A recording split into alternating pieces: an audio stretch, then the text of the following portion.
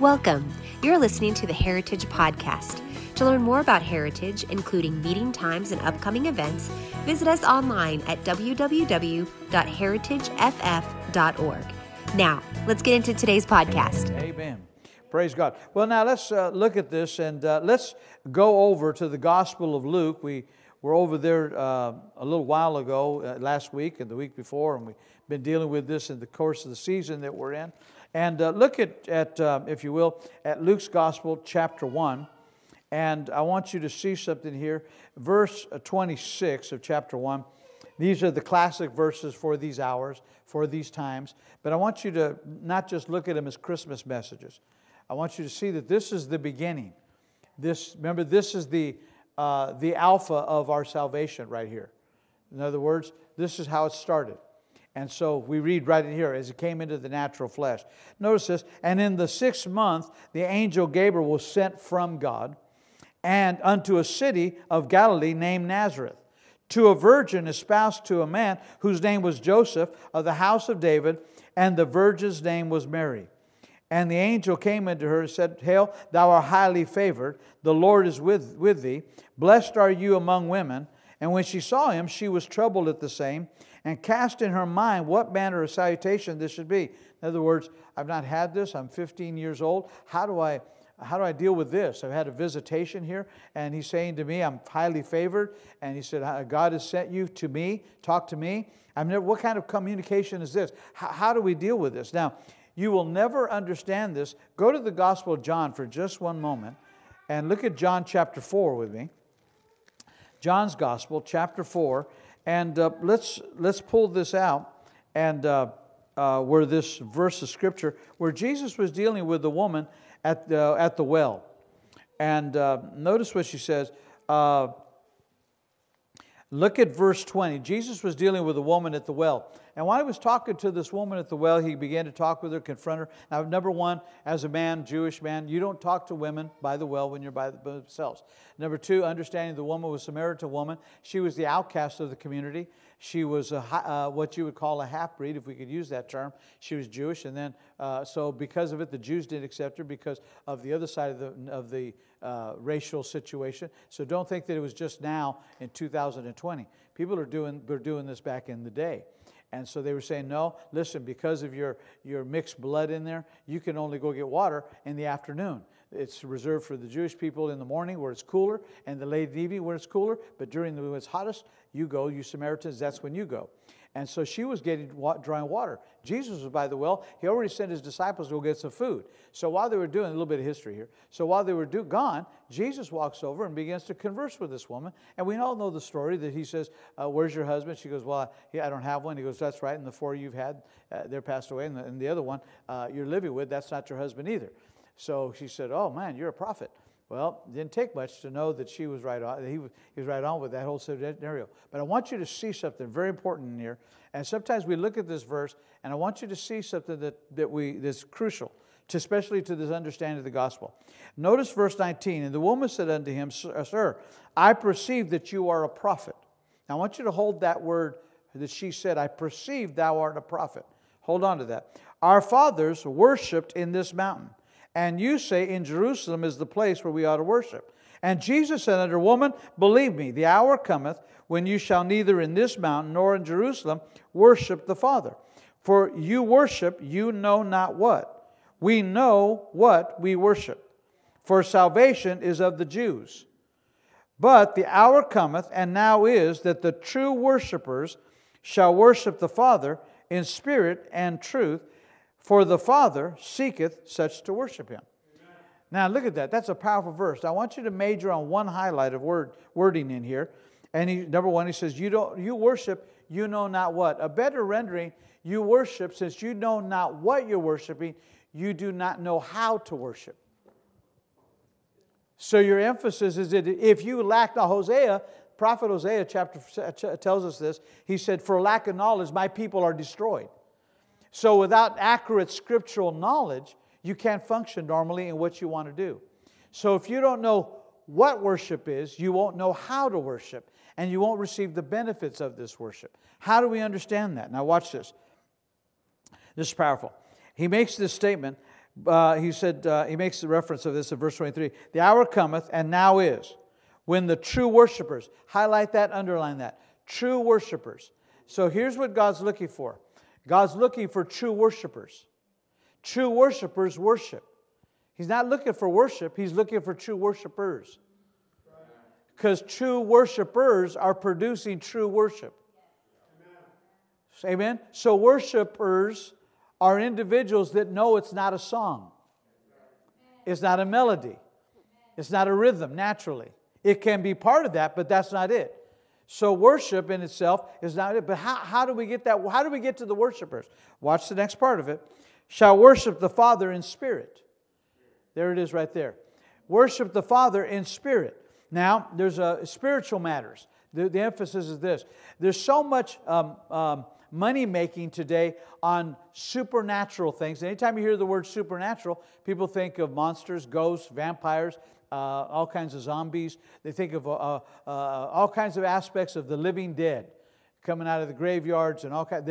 Anytime you hear the word supernatural, witches, warlocks, all kinds of conjurings. And you see all these movies that are coming out. Everybody thinks that way, and therefore, when we use the word supernatural in the church, people don't like it. But the first person who was spiritual and supernatural was God.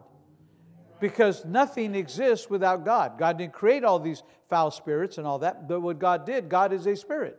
So He said, if you want to worship Me, you've got to do it in spirit. And you will never gain any knowledge reading that Bible in the natural.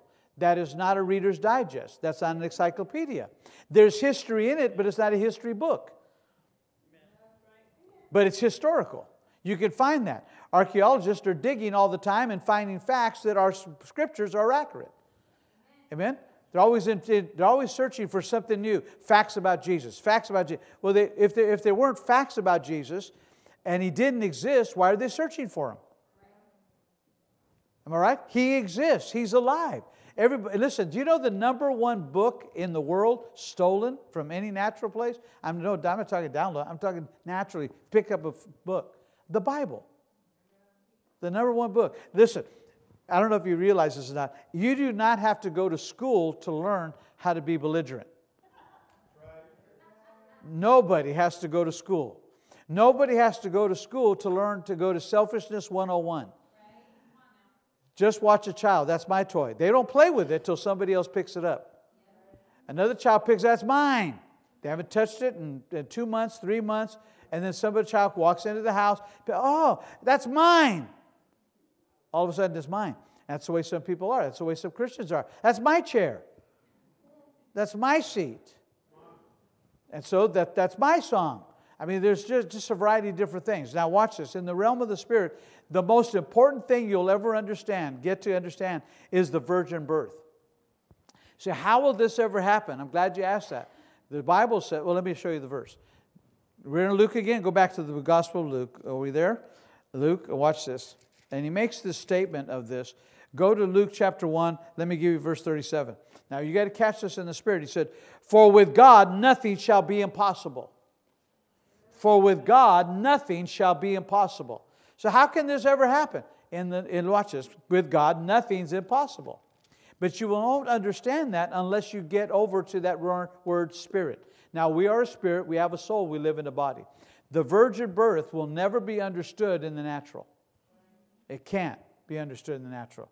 You can't scientifically prove it, and you can't disprove it. Here's what we got is the Bible, and this you take on the substance of faith. I believe this to be true. I see people believe it. Think about this. And no other word, when somebody hits themselves with a hammer, nobody says, oh, Buddha. Nobody says Confucius. They might have been confused when they hit themselves, but they don't yell Confucius. When somebody hits themselves, stubs their toe, they go, oh, Jesus. That name is so inherent on the inside of us if we would just say it right. Just say that name right. That name is so powerful. I mean, listen, it's a powerful name.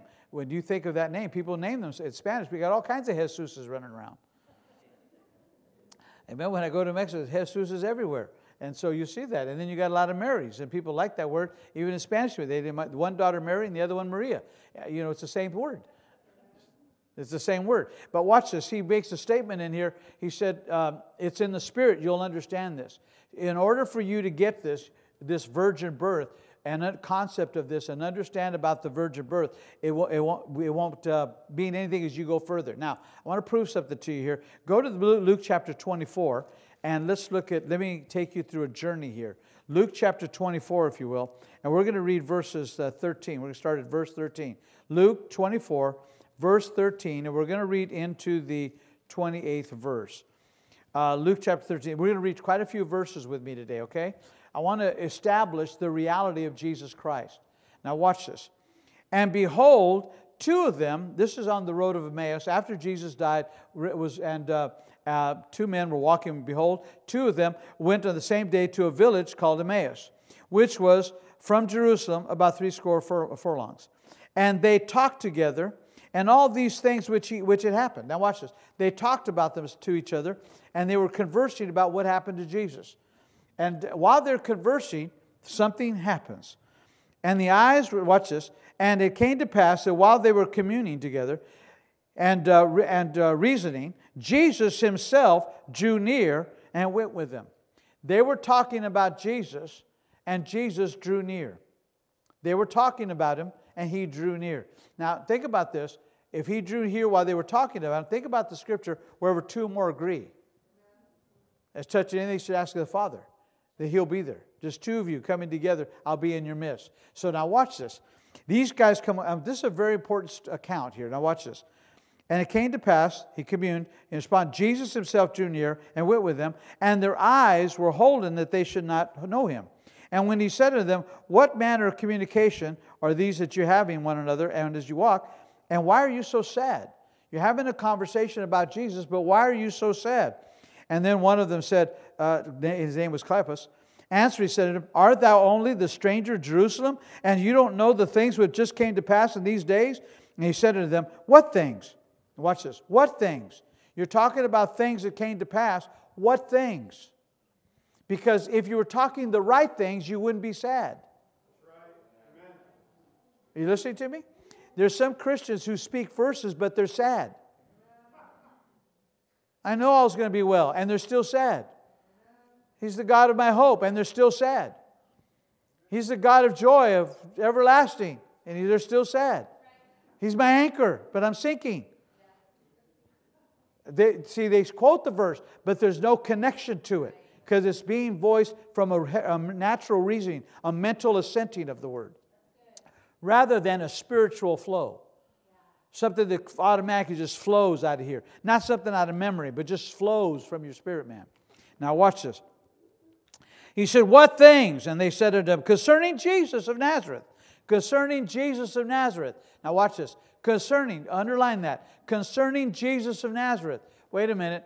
Not Jesus on the cross, Jesus of Nazareth. They were talking about Jesus of Nazareth. The man, the boy, the baby. Now watch this. Which was a prophet. Oh, there you go. Underline that. Which was a prophet. In that manger was a prophet. And they were talking about things they didn't understand. What things? What things? And mighty indeed. What things? Watch this. And word. Not the words spoken, the word. In that manger was the word. What things? Watch this. And before God and all the people, and how the chief priests and our rulers delivered him to be condemned to death and have him crucified. And we trusted in that he should redeem Israel. And beside all this, today is the third day since these things are done. And yea, a certain woman also in our company made us astonished which were earlier at the sepulchre. And when they found not his body, came saying that they had also seen a vision of angels which said he was alive. Well, if you saw those things, heard those things, why are you sad? Now think about that. It doesn't matter if you're there, these men on the road of Emmaus. Maybe you're on the road of 5, 405, 605, 57. Maybe Imperial Highway. Maybe Harbor Boulevard. It doesn't matter what street you're on. Let's get you on your street. What are you singing about in your car, on the bus, on the train? in the back of that motorcycle. What are you doing? What are you talking about around your table? How valuable are the words you speak? How rich are they? How worthful are they? How worshipful are they? Now watch this. What things? He said, man, listen, they're beyond that. Jesus died. This is the third day. We thought He was going to come back alive. But these women, they were part of our company, came and told us He was gone. He was gone. And now, we don't know. He goes, but you're sad about this? Now watch this. Watch it. And they found not a body, saying they had seen a vision. They had seen a vision of angels. Now notice, when they saw the account, the Bible didn't say they had a vision. But when they told the story, we had a visitation. And in the vision, the angel said to us. And watch this. And a certain of them which were with the sepulchre found Him, even so as the woman had said unto Him. And then they said to Him, O fools. Watch this. He said, O fools, and slow of heart to believe all the prophets have spoken. Ought not Christ to have suffered these things and to enter into His glory? And watch this. Now here's where I want you to go. Remember we're talking about, and the angel appeared. Now watch this. And at the beginning of Moses, and all the prophets, He expounded unto them in all the Scriptures the things concerning Himself. Stop. On the road of Emmaus, Jesus, while they're walking, says, what things are you guys talking about? And they start off with this Jesus of Nazareth. And they end up with the visitation of the angels. He got crucified. Third day He was supposed to rise. And then we have two women. We got our brethren that went and testified it was so. And Jesus said, oh, you foolish of heart. Why are you so slow to believe? There's a question we have to ask a lot of humanity. And then we also have to ask a lot of Christians. Why are you so slow to believe? It's what you believe. What you believe on the inside of you is what leads you and guides you. See, my belief system was so strong, I had to quit what I was doing in the world. Amen. I mean, I didn't go from being a child and then wear a suit and preach. That's not how it worked. I mean, I ran the streets, and I used to tell my children, listen, I sin more for most of you guys, my sons. I said, you don't know the stories that I have, all of them, all the stuff I went through. But once I made Jesus Christ the Lord of my life, when I was going on 18 and a half, that ended. So here I am right now. When I turned 21, I didn't rush to a bar. I didn't need to. Today, coming to this church, every time I come to church, every time I go to the market. In my market now, where I'm at right now, aisle 16 and 17 is the liquor department. That's the aisle. They call it spirits. There's spirits on that aisle. That's a real term. Spirits. Amen. And listen, and for many of these people, that's their spirit, their bartender is their pastor. Because they'll go in there and pay him, and they get advice. Amen. They hear words. Well, I've never been in a club. I've never been. Don't miss it. Don't know what I'm missing. See, that's why I want to be a Christian, because you guys don't have no fun. Seriously? Listen. Never mind. Don't listen to that. That's my old life. That's not my testimony. That's what I used to do. That's what Satan had me. Now watch this. The Scripture said in here, He made the statement into them. He's, O fools, verse 27, and slow of heart to believe. All the prophets have spoken. Ought not Christ to have suffered these things and enter glory? Then, at the beginning of Moses and all the prophets, He expounded unto them in all the Scriptures concerning Himself. Concerning Himself. Now think about it. Jesus took a big text from Moses all the way to the prophets, all the way through all the Scriptures, and came, and every Scripture was pointing to Himself. Then the Scripture said their eyes were opened. That's when they saw who we were walking with. When they saw, oh, that's you. That's you. You're the one, through Moses, everything that we've been talking about. Now think with you, all of a sudden, you're talking to the man that you're talking about. And he's asking, what do you got to say about the man? What things? And why are you so sad while you're talking about him? Man, there's nothing worse for me than to see a sad preacher. Okay, let's open our Bibles. Hopefully it works. You know, sometimes it works, sometimes it doesn't. I don't know. God may be real, God may not be real. I don't know. Man, that's so sad. I think it's sad when they get up and give you 20 jokes. This isn't what this is about. This is what they said. Now, here's three things that you want to get. I want to get you 3 points in these three, but I'm going to major on one. 3 points, but I want you to write them down. When Jesus began to do this, the 3 main points, he said, here's what they said to him. What things? Here's what he said. Jesus of Nazareth. All right. That means he talked about the conception and the birth and his mother and father. He dealt with this. Jesus, while he was talking, dealt with the fact, I was born of a virgin, as the prophets say. And he began to quote scripture after scripture, prophet after prophet. He began to expound to them all the things that he did, like Isaiah. The prophet Isaiah said, unto you a child will be born, and unto you a son will be given. I'm right here. I'm right here. He quoted the verses of scripture about himself. He was the one that was wounded for your transgressions and bruised for your iniquities. I'm right here. Everything he was quoting was about himself. And the Bible said it opened up. So number 1, he talked about his conception. He talked about his birth. Number 2, he talked about his obedience and his suffering. Philippians makes the statement that he even in obedience, he went unto death. And then number 3, his glory and his honor and the conferred title upon him, which was given in great respect so he could bestow it on others. 3 things: his conception and his birth. Number 2, his obedience and his suffering. Number 3, his glory, his honor, that was conferred, titled, and accomplished and accompanied with great respect.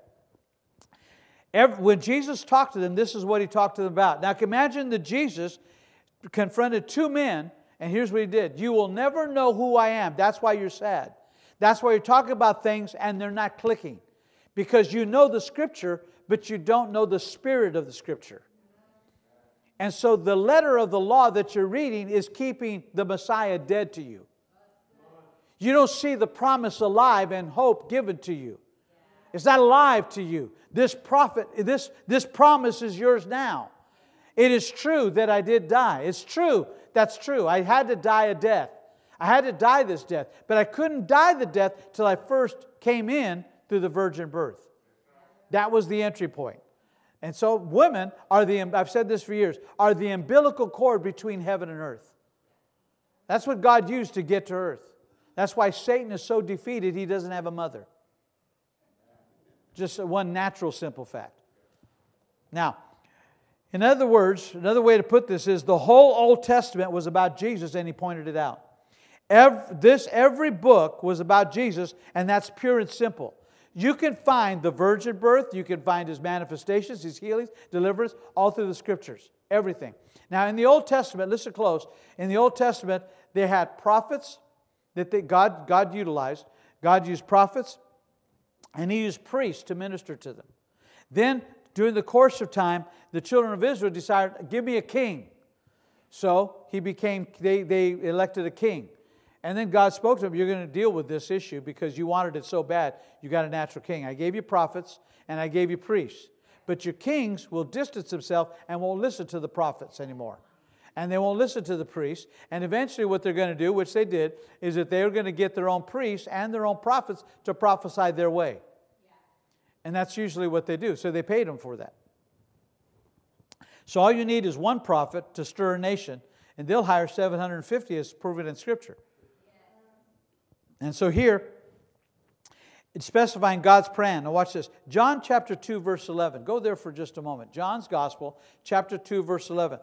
God manifested himself in the flesh. And we read this in Scripture. And when he did this, in that virgin birth, when they saw this. Now watch this. In the beginning of miracles did Jesus in Cana of Galilee and manifest his glory, and his disciples believed on him.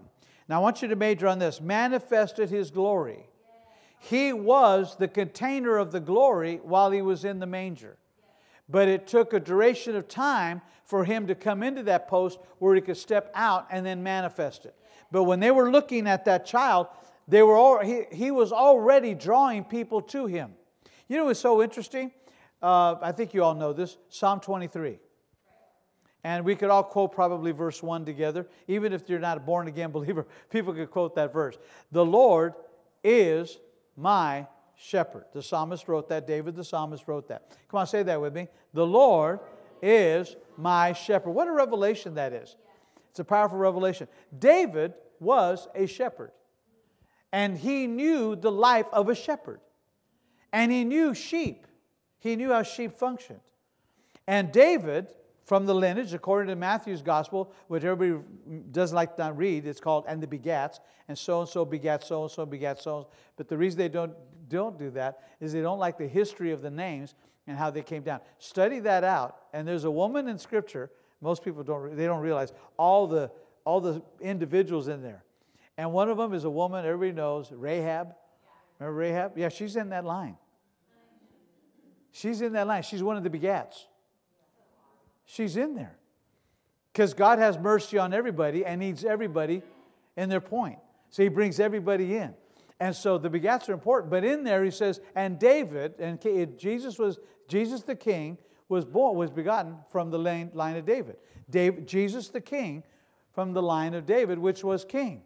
And then it goes on, then it says, and Abraham. He's from the seed of Abraham. Gives you a very important description. So in this verse of Scripture, the manifested of the glory was king talk. This is king talk. So when Jesus was in that manger, the Lord is my shepherd. Who was in that manger? The shepherd. He calls himself the great shepherd. He refers to himself as let me rephrase that. He referred to himself as the good shepherd. Peter expounds on it and said the great shepherd. But he's called the good shepherd, the great shepherd. I'm referred to in Scripture as the under shepherd. So the great shepherd is Jesus Christ. When we get to heaven, you're not going to want me as the chief shepherd.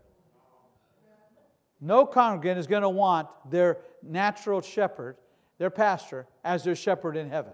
Now when you see Jesus face to face. Amen? No, they won't do that. Nobody's going to want to do that. Now watch this. So in the beginning, so we see Jesus suffering through the shedding of blood, purchasing our salvation, but He was born a Savior. But there had to be a process by which we had to come that way. His glory, or better stated, His birth and resurrection restored Him from humanity to deity. He had to go through that process to do that. Here we are, born of the natural, and we get born again. We're born into spiritual matters. And we get born with a divine level on our lives. Matthew chapter 24, verse 30 makes this statement. Matthew 24, 30, look at this. Jesus spoke and gave the greatest text about who He was. And He did it in a short amount of time. Matthew 24, 30. And then shall appear the sign of the Son of Man in heaven. Then shall all the tribes of the earth mourn, and they shall see this man coming in the clouds of heaven with power and great glory. When Jesus was born, He was born on earth. He came out of heaven. He was born in power and great glory. But the next time Jesus returned, He's not coming as a child. He's not coming through the avenue of a natural birth. He's coming riding a white horse. So that's what we call it, the second coming. His first coming came to identify with humanity. His second comings come to identify us with deity. So when He comes, we'll be drawn up. That's why we'll be yanked out of this earth. Those of us which are alive and remain shall be caught up together with Him in the air. But in order for Him to do that, Jesus had to be caught up in the flesh. He had to come down and then become sin so that we could become the righteousness of God. So in this particular statement, right from the start, He presented Himself as the climax and the fulfillment of Scripture. At the beginning of it, He was the beginning. This is how it starts, right in here. This is how it starts. And the fulfillment of Scripture. So who is this child? Well, let's look at this. Let's go back to Luke and look at chapter 1 again. And Luke's Gospel, chapter 1. And let me give you the Scripture, then let me give you some statements here in the short amount of time I have left. Watch this.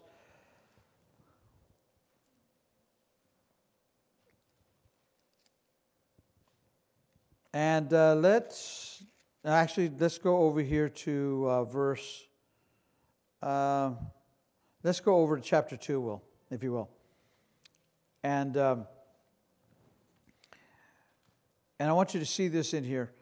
In verse 7 it says, and they brought forth his first son and wrapped him in swaddling clothes and hid him in the manger because there was no room at the inn. And when the shepherds from the countryside came, abiding in the field, keeping watch over their flock by night. Now see, some people said when you read traditionally they were asleep. They weren't asleep, they were watching by night. So shepherds don't sleep, otherwise they're sleeping on the job. All right? So so these shepherds weren't sleeping. Tradition says there weren't. And I wanted to let you know, too, there wasn't a drummer boy there either. Okay? So nothing wrong with that song, but just he wasn't there. And lo, the angel of the Lord came unto him, with the glory of the Lord shone round about him, and they were sore afraid. The angel said to him, Fear not, behold, I am bringing you good tidings of great joy, which shall be all the people. For unto you, watch this, for unto you is born this day in the city of David a Savior, which is Christ the Lord. Amen. The first announcement of his birth to mankind came through an angel that mankind got. Now, we know that Mary got one. We know that we also know that Joseph got one. But the first people outside the family that hear it are shepherds. And here's what they're told. In the city of David, the shepherd, that you have the same trade, the same job description. He understood. They were doing it the same way for thousands of years. So at this point, he said, right now in the city of David, there is right now a Savior. Now say this with me, a Savior. A Savior. Now listen close to that. A Savior, capital S, a Savior. He wasn't here to bring down Rome. He wasn't here to contest the political powers that were at hand. Although he could have, but that's not why he was there. He was born in political unrest. Man, what do you think about this just a few years later? Think about just after his birth, almost about 30-something years later, you find that his first cousin, John, who Elizabeth was carrying 6 months earlier, they were just 6 months apart. And he was leading the way. And so he was John, as we know him, the Baptist. But at an orgy, at a party, his head was beheaded. They brought it on a platter in the middle of a party. And after a woman was dancing, and you think about the vileness of this, the immorality of this, that the king is in front of him is dancing, is his stepdaughter. And he's lusting after her. And so he goes, I'll give you anything you want. So she runs back to her mom, they were in an adulterous relationship, and said, what should I get? What should I get? Get me the head of John the Baptist. He made a fool out of me in the middle of the street when he said, that woman that's with you right now isn't your wife. You're in adultery right now. Who told you that you could be baptized and repent? Bring me fruit of repentance. I like that statement, fruit of repentance. You know why? Fruit takes a while to grow. First, you got to have roots. Then you got to have the sprout. Then it's got to grow up into a tree. Then you got to get branches. You got to be watered sufficiently. Then the fruit begins to grow. So show me some fruit of repentance. First thing you guys got to do is dump each other. Get rid of each other. That's not going over well. Merry Christmas. But see, you got to deal with Scripture. If you're going to be a scriptural person, you got to be scriptural all the way, all the time. Amen. So she held that hatred in John. And the moment came, get me the head of John. So she went over and said, I want the head of John on a charger. So they went to the jailhouse and cut his head off, beheaded him and brought it in on a charger. How sick is this? In front of everybody, bring the head of a dead man in the middle of their natural party while they're drinking and pervertedness going on, and they bring this head in. Think about it. And they were celebrating over this man's death. And they bring it in. So harshness and all this horrendous acts that we see today, it's nothing new because there's a spirit of murder in the world. It's wicked. It's wicked. That spirit of murder just dealt with Nashville. That was a spirit of murder. That wasn't bombing. It was a spirit of murder that happened. When you see all these people that go in and they shoot somebody, then themselves, that's a spirit of murder. It's a vile spirit. It exists. People don't believe it does, but it exists. They don't realize all the stuff that goes on. It's a spiritual world, and it manipulates individuals to doing things. It's important that we realize that. My father and I were watching a football game last night, and it was a college game. And we were watching this game, the quarterback went to the right, like he was going to throw the ball, and put his shoulders and then threw left, cross field. Made a beautiful touchdown. And the announcer came on and said, it's amazing what you could do when you can lead the defense with your eyes on your shoulder. He said, that's a good quarterback when you can get them to go another direction when you're going to go the other. And oftentimes, God doesn't do that. God stands in front of you and woos you to follow Him. He doesn't deceive you. Right. Satan will tell you, it's better over there. And He takes all your blessing and you miss it over there. And you go this way, oh man, there it goes. Because everything looks good on the other side. I've oftentimes said the grass is not greener on the other side. It's just artificial. It's artificial turf, ladies and gentlemen. Now watch this. So if we're going to look at this verse, He's the Savior. Okay, who is the Savior? Colossians chapter 1, verse 15. Colossians 1:15. Are you ready? Let me give you some verses, because if you don't know who's in the manger, you won't know who you identify with. You won't know who it was that was walking the steps of the journey. You won't know who it was that laid his life down. Watch this. Just a few verses. Colossians 1:15. Watch this. When they looked into that, when you see that manger scene, away in the manger. When you look into that manger, what do you see? Watch this. Who is the image of the image of God, the visible God, and the firstborn of every creature? Who is the image of the invisible God? Who was that inside that manger? He was the very image of the invisible God, bringing a visibility to somebody you naturally couldn't see. So when they handled Jesus as a baby, they were handling the Word made flesh. This was spiritual matter, now in flesh. This is what you and I do. This is why it's so hard. Listen to me. You are more spiritual than you are natural. It's that your natural still talks louder sometimes. But you're more spiritual. There are more things you do spiritually day by day. And it's just not fighting spiritual battles. Getting up in the morning and the first words out of your mouth is Jesus, that's a spiritual thing. Before you were born again, you didn't do that. You didn't do that before you were first born again. No, you did not. But now that you're born again, oh man. In the middle of the day, you have the audacity to raise your hand in the middle of the day. Thank you, Jesus. In the middle of the day, who does stuff like that? We do. People that are born of the Spirit of God, people that are rich in faith, people that are unashamed of the gospel of the Lord Jesus Christ, people who know who they are, people who know their rights in God, people who are excited in God, enthusiastic about God, those kind.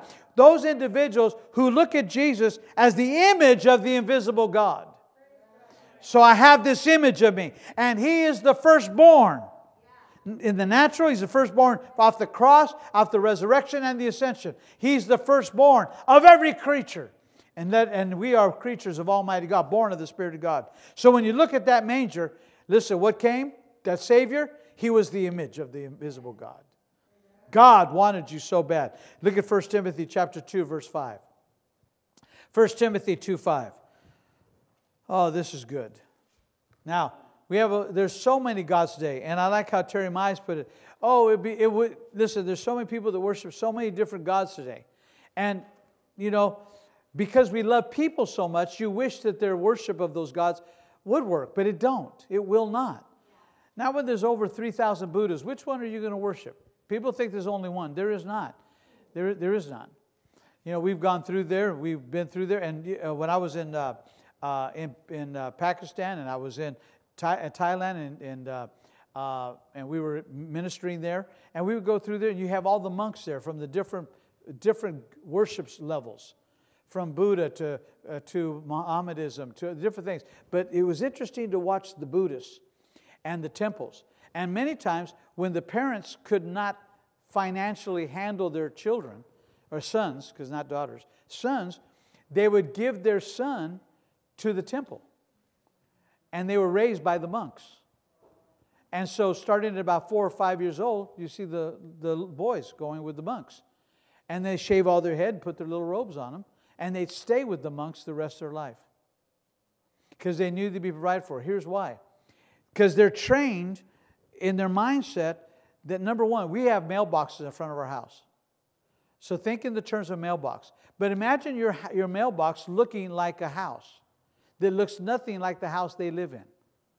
It's a nice, big, giant home. People that are a little bit more wealthy build big, giant boxes that look like homes out in front. And what they do, in the back of that house, it's got two sides. It slides open. And on one side, they put food in it and an envelope with money in it. And any monk walks by can open it from the front and open it up. And they take the food and they take the envelope, and that's how they're fed. So every morning they get up and you see thousands of monks walking through the streets. They're walking among us.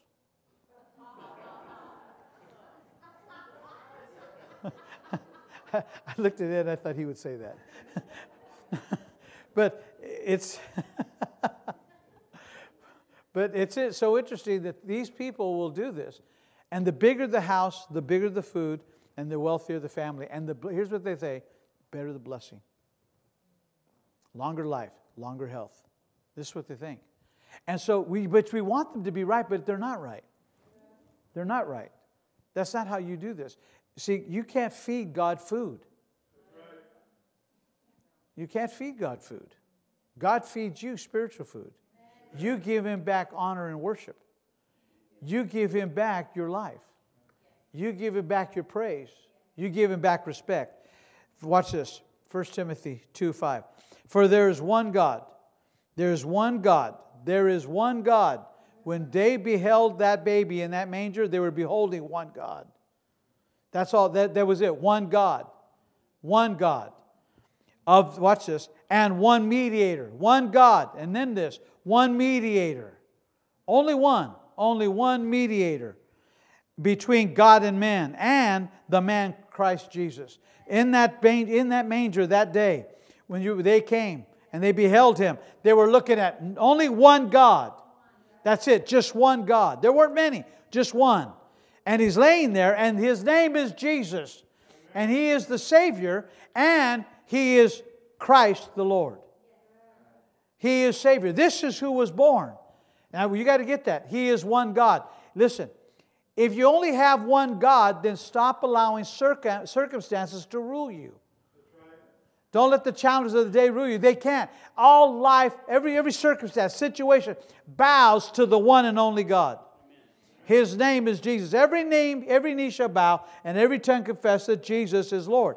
And He'll do it because that name is so great. At the name of Jesus, at the name of your Savior, at the name of the only God, the image of the invisible God, that is who we bow to. That's what gives us hope. That's what gives us comfort. There's only one God. Ladies and gentlemen, there's only one God. Your problem's not God. Stop exalting it. Stop talking about it. Stop talking about your challenges, your situations. It's not your pain. That was taken on the cross. It's not your disease. That was taken on the cross. No, your God did that. He took it away from you. Then why am I in pain? Because you have a natural body, but you also have an inner man, known as your spiritual man, the hidden man of the heart. And we speak from here. For out of the abundance of the heart, a man does speak. And we have what we say. In Jesus' name. We have what we say. In Jesus' name. Amen. Praise God. This is how this works. We have what we say. I was reading an account of a man back in the 30s. And he was talking about how he was asked to go pray for somebody. See, we're talking about the 30s now. And the type of technology we have today obviously didn't exist then. But a man had a stroke, and his stroke had left him. He was a preacher, but he had been out, and so they asked this other preacher to come, and he came. And he said, what's the situation here? And he said, I got a stroke, and I can't move my arms and my leg. And he says, can't or won't? He said, excuse me? He goes, can't or won't? He says, I can't. He says, then you won't. He said, the preacher goes, he says, I thought you were going to pray for me. I can't, because you won't. Wow. If you will not receive, it's impossible to pray a prayer for you. And he said, your problem isn't the paralysis in your leg or your arm. The problem is the paralysis in your faith. He said, for years you preached and didn't believe what you preached. He said, so stop saying that. He goes, matter of fact, stop saying it for 5 days and I'll be back. He walked out. Now some people think that'd be rude. Crude. But how dare you? You're a minister of the gospel. You're supposed to pray for people. Not if they don't want prayer. And not if they're not prepared. He's a preacher, been preaching all these years. And so he came back. He said, are you ready? He said, I believe I am. He said, okay. He said, then if Jesus bore your sickness and disease, He bore stroke, and all the symptoms go with it. So what are you doing laying in bed? The guy goes, glory to God, you're right, and jumped out of bed. All it took was not 20 doctors, not $50,000. It took somebody to tell him he had paralysis of your faith. Get up. Now, that's not to say that the people that are in the hospital don't have any faith. That's not what I said. So why do you say that? I didn't say that. I'm saying that this is what this man had to tell this preacher in regards to that. There's only one God. Paralysis is not your God. Amen. This is not it. Oh, yeah, it was just over the holidays. Somebody told me, well, I was helping them do something, and they looked behind me, and they looked back, and they said, "Hey, Art, don't ever stroke out." I said, "I never will stroke out, never will. Stroke's not in my vocabulary." Not in my vocabulary. I don't talk it. I don't talk it. I don't speak stroke. I don't speak it. Amen. My body's well, healthy, and strong in Jesus' name. I got an assignment till I'm 80, and then I really kick off. There's only one God. There's only one mediator. Only one person between God the Father and our life, and that's Jesus Christ. Only one mediator can do what He did. And men, and watch this, and the man Christ Jesus. Go to John 14:6, and let me close with this verse of Scripture. Anytime you look in the manger, I want you to see this verse of Scripture. John 14:6. When you look in that manger, Jesus said unto him, "I am the way." In that manger was the one who was the way. I am. In that manger was the I am. I don't know if you can identify this or not, but that's who was in there. He made this statement years later. I understand that. But everything was in Him. Everything was in Him. But He had to say it. When He was saying it, He was saying it with such authority, it was manifesting. In just 30 years of doing that. All these scriptures, you ought to be able to say this. I'm not the way, but I am part of the way because I'm part of Jesus Christ. But I am the blessed. I am the saved. I am the healed. I am the one above only and not beneath. I am the one that what I set my hands to prospers. I am that shall not die. I shall live and declare the glories of God. I am the one that keep my mind straight. I will meditate on the Word of God day. That's me. I am. I am doing that. I am the way. Now Jesus was, this scripture, He was saying He was pointing the way. He was not saying, I'm going to divulge the way. He said, no, if you want to go to the, I am the way. I am the only way. There is no other way. I am it. And then he makes another statement, which is very important. He said, and I am the truth. I am the truth. So in John 14:6, He gives you three elements of His life. I am the truth.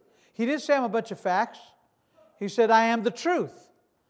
Here's what Pilate said. What is truth? What is truth? He asked the wrong question. He should have said, who is truth?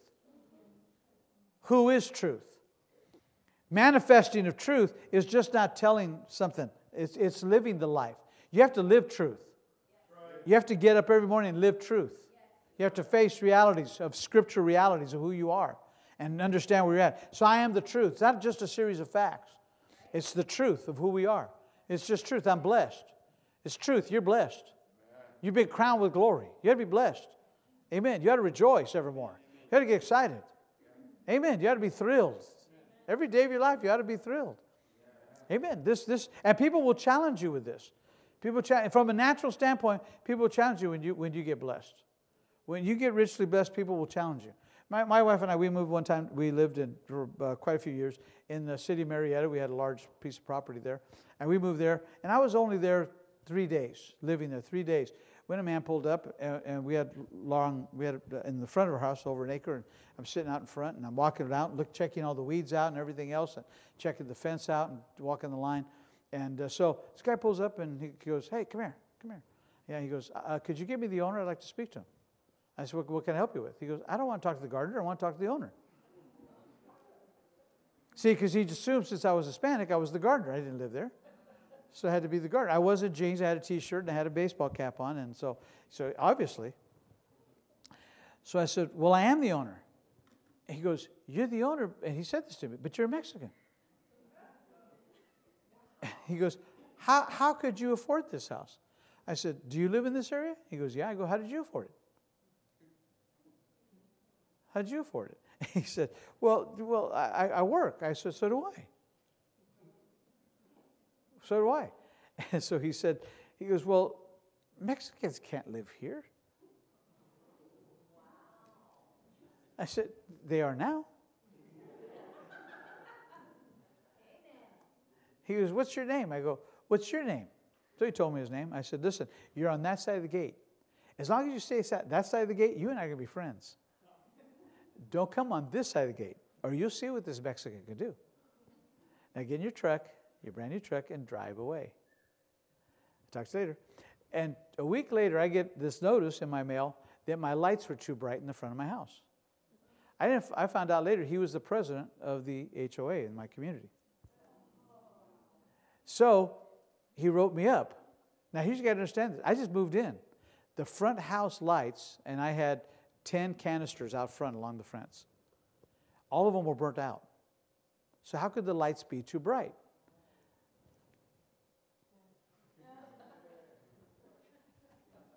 Light. Too bright. Now listen. So I called them. I called the HOA and I said, what are the code for the lights?